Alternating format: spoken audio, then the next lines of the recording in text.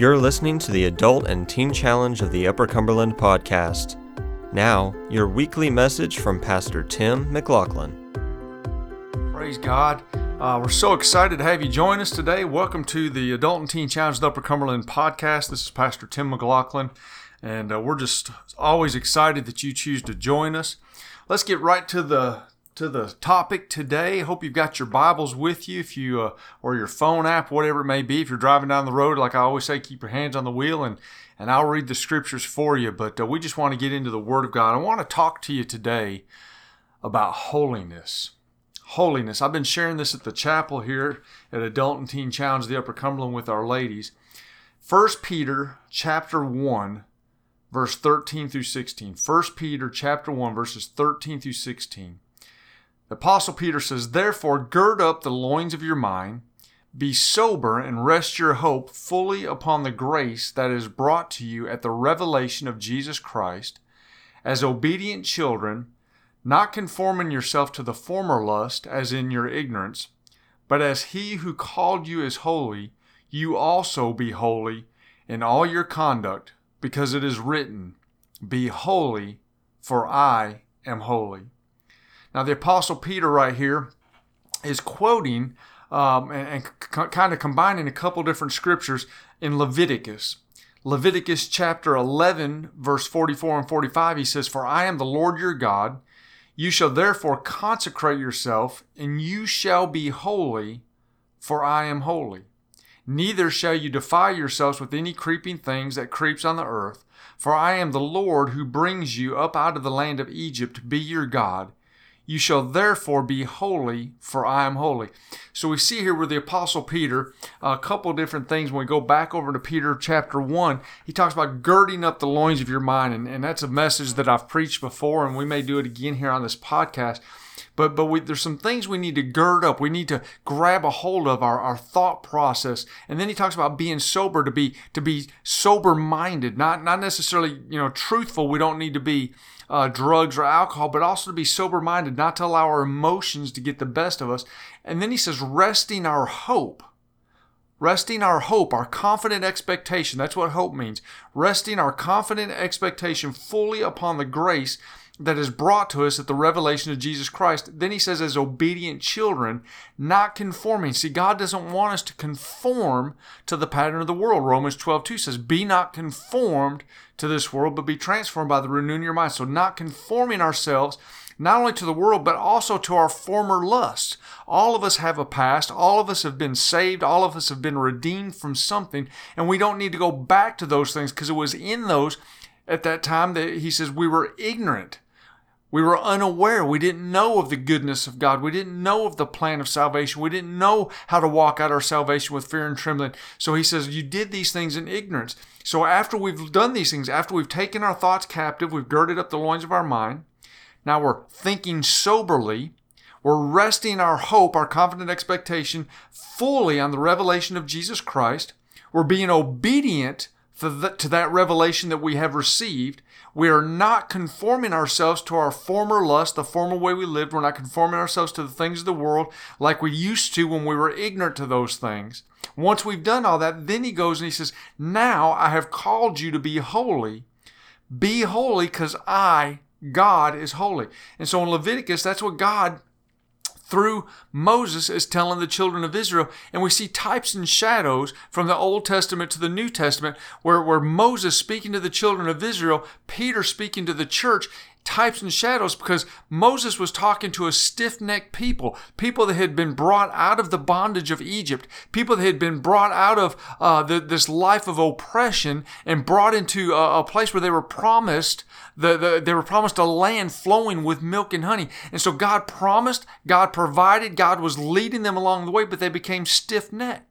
Think about the nation that we live in, and how God has blessed the United States of America, how God has blessed the local church, and how God wants to do great things in us.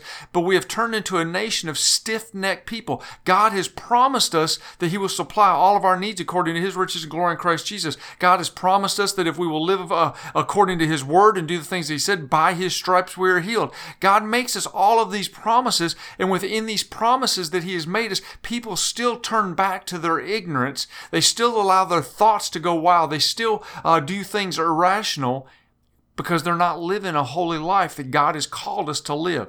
We're called to remain holy as He is holy. Let's look at this in Leviticus chapter 19, verse 2 through 18. Large passage of Scripture, but I want you to see this. Leviticus 19, verses 2 through 18. He says, "And the Lord spoke to Moses, saying, Speak to all the congregation of the children of Israel, and say to them, You shall be holy, for I, the Lord your God, am holy. Every one of you shall revere his mother and his father, and keep the Sabbaths. I, the Lord your God." I want to stop right there because, again, what we're seeing is this. So many people say, well, that's Old Covenant. That's under the law. There were over 613 laws. There were 10 commandments. God said there's no way that you could ever follow those. That's why He sent Jesus, because we needed the grace, we needed the love, we needed the shed blood of Jesus to cleanse us and to make a way, because we couldn't follow these commands. But yet so many people say that is Old Covenant. Well, listen, New Covenant still says we need to honor our father and mother. New Covenant still says we need to be holy because God is holy. So we need to look back at the Old Testament and understand that as Peter is sharing this with the church, we're living in the church age. We, the church, we, the body of Christ, we, the born-again saints of God, still need to do these things. So we need to revere mother and father. Then he says we need to keep the Sabbaths. Then he goes on, he says, do not turn to idols or to make yourself molded gods. I am the Lord your God. How many people have idols still in their life? For some people it could be food. For some people it's addiction. For some people it's somebody from the opposite sex. For some people it can be football. It can be, what are the idols in your life? What are the things that take precedence in your life over God? Those things become an idol. And he says, do not turn to your idols. So we need to get rid of these idols in our life because He is the Lord our God. And then he goes on, he says, and if you offer a sacrifice of peace offering to the Lord, you shall offer it of your own free will. It shall be eaten the same day you offer it on the next day. And if it remains until the third day, it shall be burned in the fire. And if it is eaten on the third day, it is an abomination. It shall not be accepted. Therefore, anyone who eats it shall bear his iniquity, because he has profaned the hallowed offering of the Lord. And that person shall be cut off from his people. Now, again, he's talking to a Jewish people. They had some food things, some things that he specifically spoke to them. We do know now, coming into the church age, coming into the new covenant, that we're not bound by some of these things, but yet there are still some things that we need to do to make sure that we're not abusing our body. That's the key right there. When people get into gluttony, when people eat too much, when people eat the wrong things, when people do those things, they make their temple, the temple of God, that's why people are getting sick, and that's why people are dying of cancer and high blood pressure and diabetes, because we abuse our body. So you really look at this when he's talking about these food things, understand it may not be the same as what he says here in Leviticus, but we need to understand that we're the temple and we need to do things properly as well. Then he goes on, he says this, when you reap the harvest of your land, you shall not wholly reap the corners of your field, nor shall you gather the gleanings of the harvest. And you shall not glean your vineyard, nor shall you gather every grape of your vineyard. You shall leave them for the poor and the stranger. I am the Lord your God. You shall not steal, nor deal falsely, nor lie to one another. Now here we go again. He's going back and he's saying, listen, yes, this is Old Covenant. Yes, I'm talking to the children of Israel, but yes, I'm talking to you today, the church age. Don't steal. Don't deal falsely with people. Don't lie to one another. And then he says, and you shall not swear by my name falsely, nor shall you profane the name of God. Watch your language. James says it this way, out of your mouth come blessing and cursing, and these things ought not be so. Guard your mouth. Then he goes on, he says, and you shall not cheat your neighbor, nor rob him. The wages of him who is hired shall not remain with you all the night until morning. You shall not curse the deaf, nor put a stumbling block before the blind, but you shall fear your God. I am the Lord. That part right there where he says, nor put a stumbling block before the blind. Understand that those that are not saved, those that have never heard the gospel, those that have never been discipled, those that do not know the truth, we, the church, cannot throw stumbling blocks. Listen, understand, we're not here to create a law. We're not here to get people to jump through hoops. We're here to love people and let them know that there's a better way through Christ Jesus our Lord. Quit trying to put up stumbling blocks.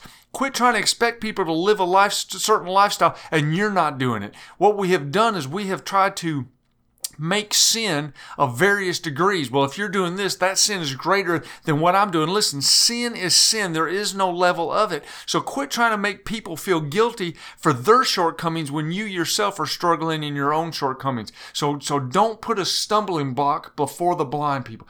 Then he says, you shall do no injustice in judgment. You shall not be partial to the poor, nor honor the person of the mighty. In righteousness you shall judge your neighbor. You shall not go about as a talebearer. You shall not go about as a talebearer. Quit going around gossiping.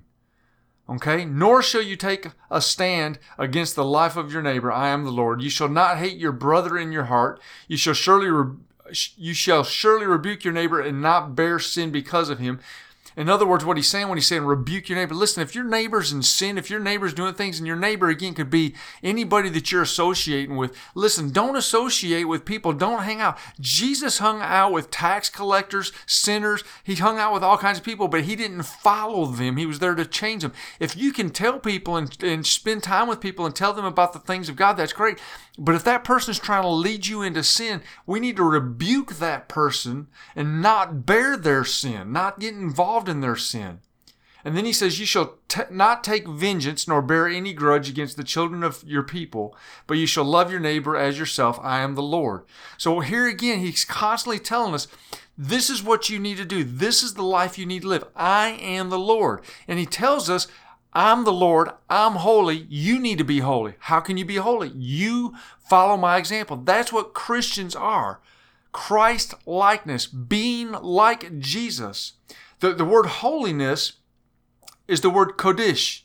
It's a sacred place or thing. It's something that is rarely abstract. It's sanctity. But this is really the definition I want to get you. Holiness is consecrated. It's something that is dedicated. It is something that is hallowed. God has called us to be consecrated. When they built the temple, when God gave them the instructions to build the temple in the wilderness to worship, and they brought things in, everything had to be consecrated. How was it consecrated? It was consecrated in the blood of the sacrifice. Today, when we are covered, when we make Jesus Christ Lord of our lives, we are cleansed. We are consecrated in the blood of Jesus. And then we become a dedicated thing. We become dedicated to the Lord our God as children of God. And we become hallowed because we are holy. We should be holy because our God is holy. We are called to be holy, consecrated, dedicated, and set apart as unto the Lord because He is holy. So first what I want to do is I want to look at God's holiness. What does it mean that God is holy? 1 Samuel chapter 2, verse 2 through 3. He says, "No one is holy like the Lord, for there is none beside you, nor is there any rock like our God. Talk no more so very proudly. Let no arrogance come from your mouth. For the Lord is the God of knowledge, and by Him actions are weighed." He says this, he says, no more so very proudly. Don't talk anymore so proudly or be arrogant.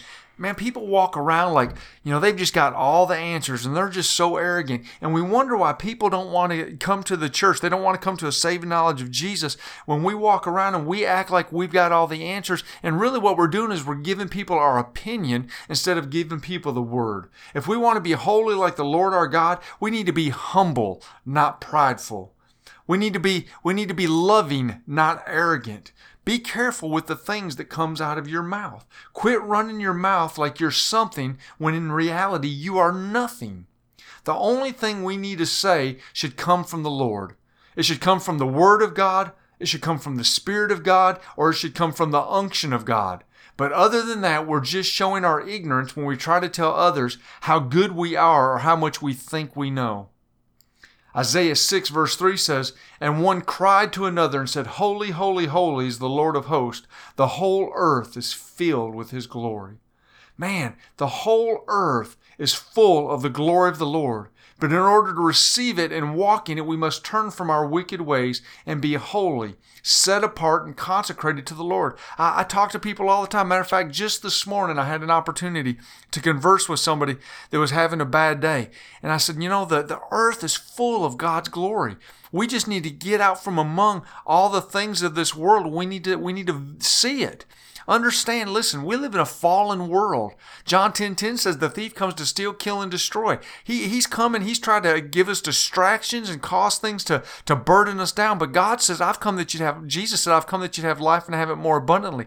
The abundant life is when we understand how holy our God is and that He has filled this earth with His glory. The glory of a beautiful sunset, the glory of a beautiful sunrise, to feel the breeze blow across your face, to see all of God's creation and understand that God has so much for us. Another way to say holiness is to say absolute perfection. Hosea 11:9 says, I will not execute the fierceness of my anger. I will not again destroy Ephraim, for I am God and not man, the Holy One in your midst, and I will not come with terror. See, God is unlike any other. He is holy, and it's in His holiness that the essence of everything else comes about. All otherness is created through His holiness. James says this, James chapter 1, verse 12 through 13 says, Blessed is the man who endures temptation, for when he has been approved, he will receive the crown of life, which the Lord has promised to those who love Him. Let no one say when he is tempted, I am tempted by God. For God cannot be tempted by evil, nor does He Himself tempt anyone else. God is not here to tempt us. The word approved in this passage is the same word as tried or proven. When we endure the temptation of the world and do not give in to it, we will be accepted as holy to the Lord. Let me say that again. The word right here is the word approved. It also means holy. It means tried. But when we endure the temptation of the world and we don't give in, we will be accepted as holy to the Lord. God's very being is completely absent of even a trace of sin. He is high above any other, and no one can compare to Him. And yet He calls us up to be holy because He is holy. To be holy as unto the Lord is to not speak of our own ignorance, but of God's goodness. Psalm chapter 40, verse 5 through 8 says, Many, O Lord my God, are your wonderful works which you have done, and your thoughts toward us cannot be recounted to you in order. If I would declare and speak them, they are more than can be numbered. Sacrifice and offering you did not desire, my ears you have opened. Burnt offering and sin offering you did not require. Then I said, Behold, I come. In the scroll of the book it is written of me, I delight to do your will, O my God, and your law is within my heart. I love this. The psalmist says, I will declare and speak of them. Of what? Of all the things that God, he says, the wonderful works of God cannot be recounted in order. We can't even fathom, we can't begin to recite all the wonderful things that God has done, but we need to try. But we need to declare all those things. I get up every morning and I start my day out with thanking God. Lord, I thank you that my eyes opened this morning. I thank you that I have another day of life. I thank you I have breath in my body. I thank you that I can see, that I can hear, that I can walk, that I can talk. I thank you that I can bow down before you and I can fellowship with you. I thank you that I have your word, which is a lamp unto my feet and a light unto my path. I thank you for the roof that's over my head that protects me and my family from the elements. I thank you for the food that I have to eat. I thank you for the clothes that I have upon my back. I thank you for the vehicle that I have to drive to work. I thank you for the ministry that I have to go to help others. I thank you for your spirit that indwells me. I just begin to thank God, and the more I thank God, the more stirred I get, because what I'm doing is I'm recounting His wonderful works. And God says, what I don't desire, I don't need your sacrifice. I just want your obedience. See, God does not desire your sacrifice. He desires your obedience, because your obedience sets us apart. It consecrates the righteous from the religious. Let me say that again. Obedience consecrates us from the righteous and from the religious. We need to be holy, for our God is holy. God's holiness saturates His entire being and shapes all of His attributes. God's love is a holy love. God's mercy is a holy mercy. Even His anger and His wrath are holy anger and wrath. These concepts are difficult for you and I to grasp, but just as God is difficult for us to understand in His entirety, we need to grasp a hold of these things that He shares with us in His Word. When we struggle with His holiness, it's because we struggle with His love, because many of us do not understand real love. We struggle with God's love because we don't understand love. We've had people that told us that they loved us that have done nothing but hurt us and cheat us. I've probably shared this with you before, but I remember when we first opened up Adult and Teen Challenge of Upper Cumberland, and I was in a chapel service, and at the time we only had like 4 or 5 ladies, and there's this one that was just really struggling. She'd been there about 2 or 3 days and was really struggling with being there, and the Lord told me, just tell her that you love her. And I thought, well, God, I mean, surely she knows that I care about her. I just got out of jail and all these things, and God said, tell her that you love her. And so I looked at her, and I called her by name. I said, I want you to know I love you and I'm here for you. She started crying. I mean, just crocodile tears, shaking, crying. And I said, listen, it's okay. She said, no, you don't understand. She said, you're the first man that has ever told me that he loved me, that didn't want anything from me. She said, from the earliest age, even my father, my brothers, my uncles, other men have always said, yeah, I love you, but they're either getting into my bed or getting out of my bed wanting something from me. She said, and Pastor Tim, you want nothing from me, and I believe what you said is true. See, that is real love. And we struggle with understanding God's holiness and God's love because most of us have never experienced true love. We struggle with His mercy because we have no idea what real mercy is. Real mercy is the Greek word hoseas, which denotes formal consecration. Mercy is this. Mercy is not getting what we deserve.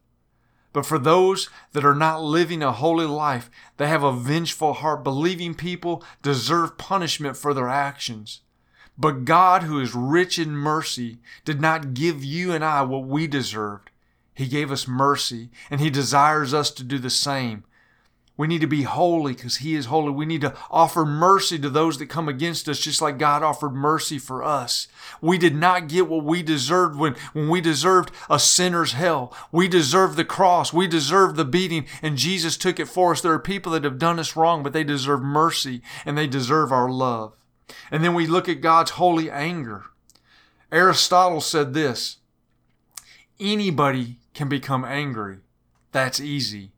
But to be angry with the right person, to the right degree, at the right time, for the right purpose, and in the right way, that is not easy. See, Aristotle's saying, listen, all of us are going to become angry. Ephesians 4:26 tells us, be angry, but sin not. So we're all going to get angry. That's an emotion from God. Anger in and of itself is not sin. It's what we do with the anger. And so Aristotle says, listen, anger is easy, but doing the right things the right way with the anger, that's not easy. And that is God's righteous, holy anger. Becoming angry with someone because of a personal resentment or envy is sinful. But a holy anger aroused out of injustice or evil and accompanied by a sincere desire to see God's will performed is both healthy and effective. When we get angry with people and we desire God's best for their life, that is healthy and effective. So what does it mean for you and I to be holy? When God told Israel to be holy in Leviticus chapter 11 and again in Leviticus 19, He was instructing them to be distinct.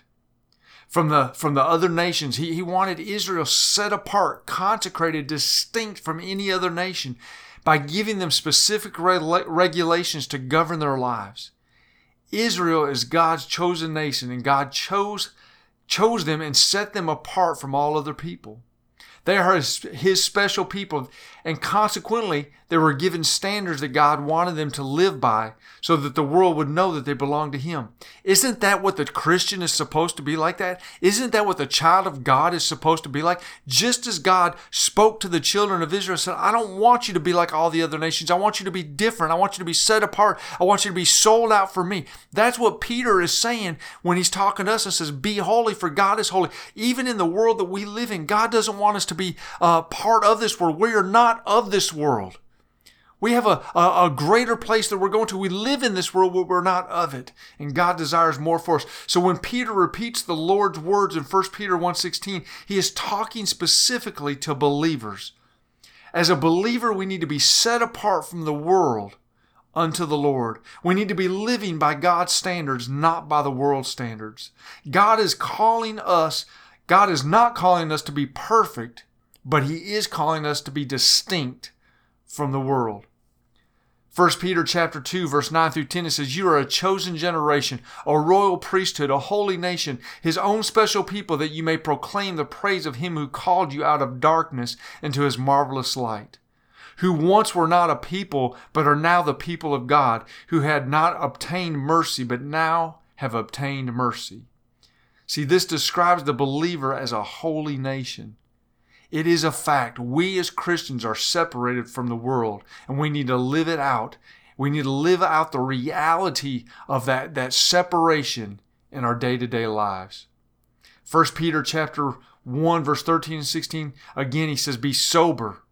Rest your hope fully upon the grace that is brought to you at the revelation of Jesus Christ. Be obedient children, not conforming ourselves to the former lust." Again, sobriety is clear-headed, calm, and collective. Putting our hope in Jesus, not in the things of the world. Being obedient to His word. Not conforming, not going back to the way that we used to live. If we do these things, we can become holy. Holiness only results from a right relationship with God by believing in Jesus Christ as our Savior. If we have not placed our faith in God's Son alone to save us from our sins, then our pursuit of holiness is in vain. We must first make sure we are born-again believers filled with His Spirit. If we are truly believers, then we will recognize that our position is in Christ, and that position automatically sets us apart from the world. When we have a relationship with the living God, then we must daily live a set-apart life, not trying to be blind in the world and not trying to blend into the world, but try to be separate from the world. Quit trying to live according to the world, but instead live according to God's Word. And as we study these things out and we grow in these things, we can be holy, for our God is holy. Father God, I thank You for the revelation of Your Word. I thank You for the promises of Your Word that are yes and amen in Christ Jesus. I pray that You just bless the hearer. I pray that it's been an inspiration to them, and Lord, that they would take these things to heart, meditate on them, Father God, and make the changes necessary to live for You. I thank You, Lord God, I am not perfect, but I am being sanctified new every single day. Father, I love You, I worship You, I praise You, and I thank You for the opportunity to share these things with those that listen.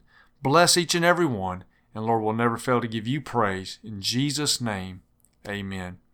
God bless you. I hope you have a great week, a great day, and may the grace and the love of God bestowed upon you. Thank you for listening. If you'd like to know more about this ministry or consider supporting, visit us at teenchallengeuc.org.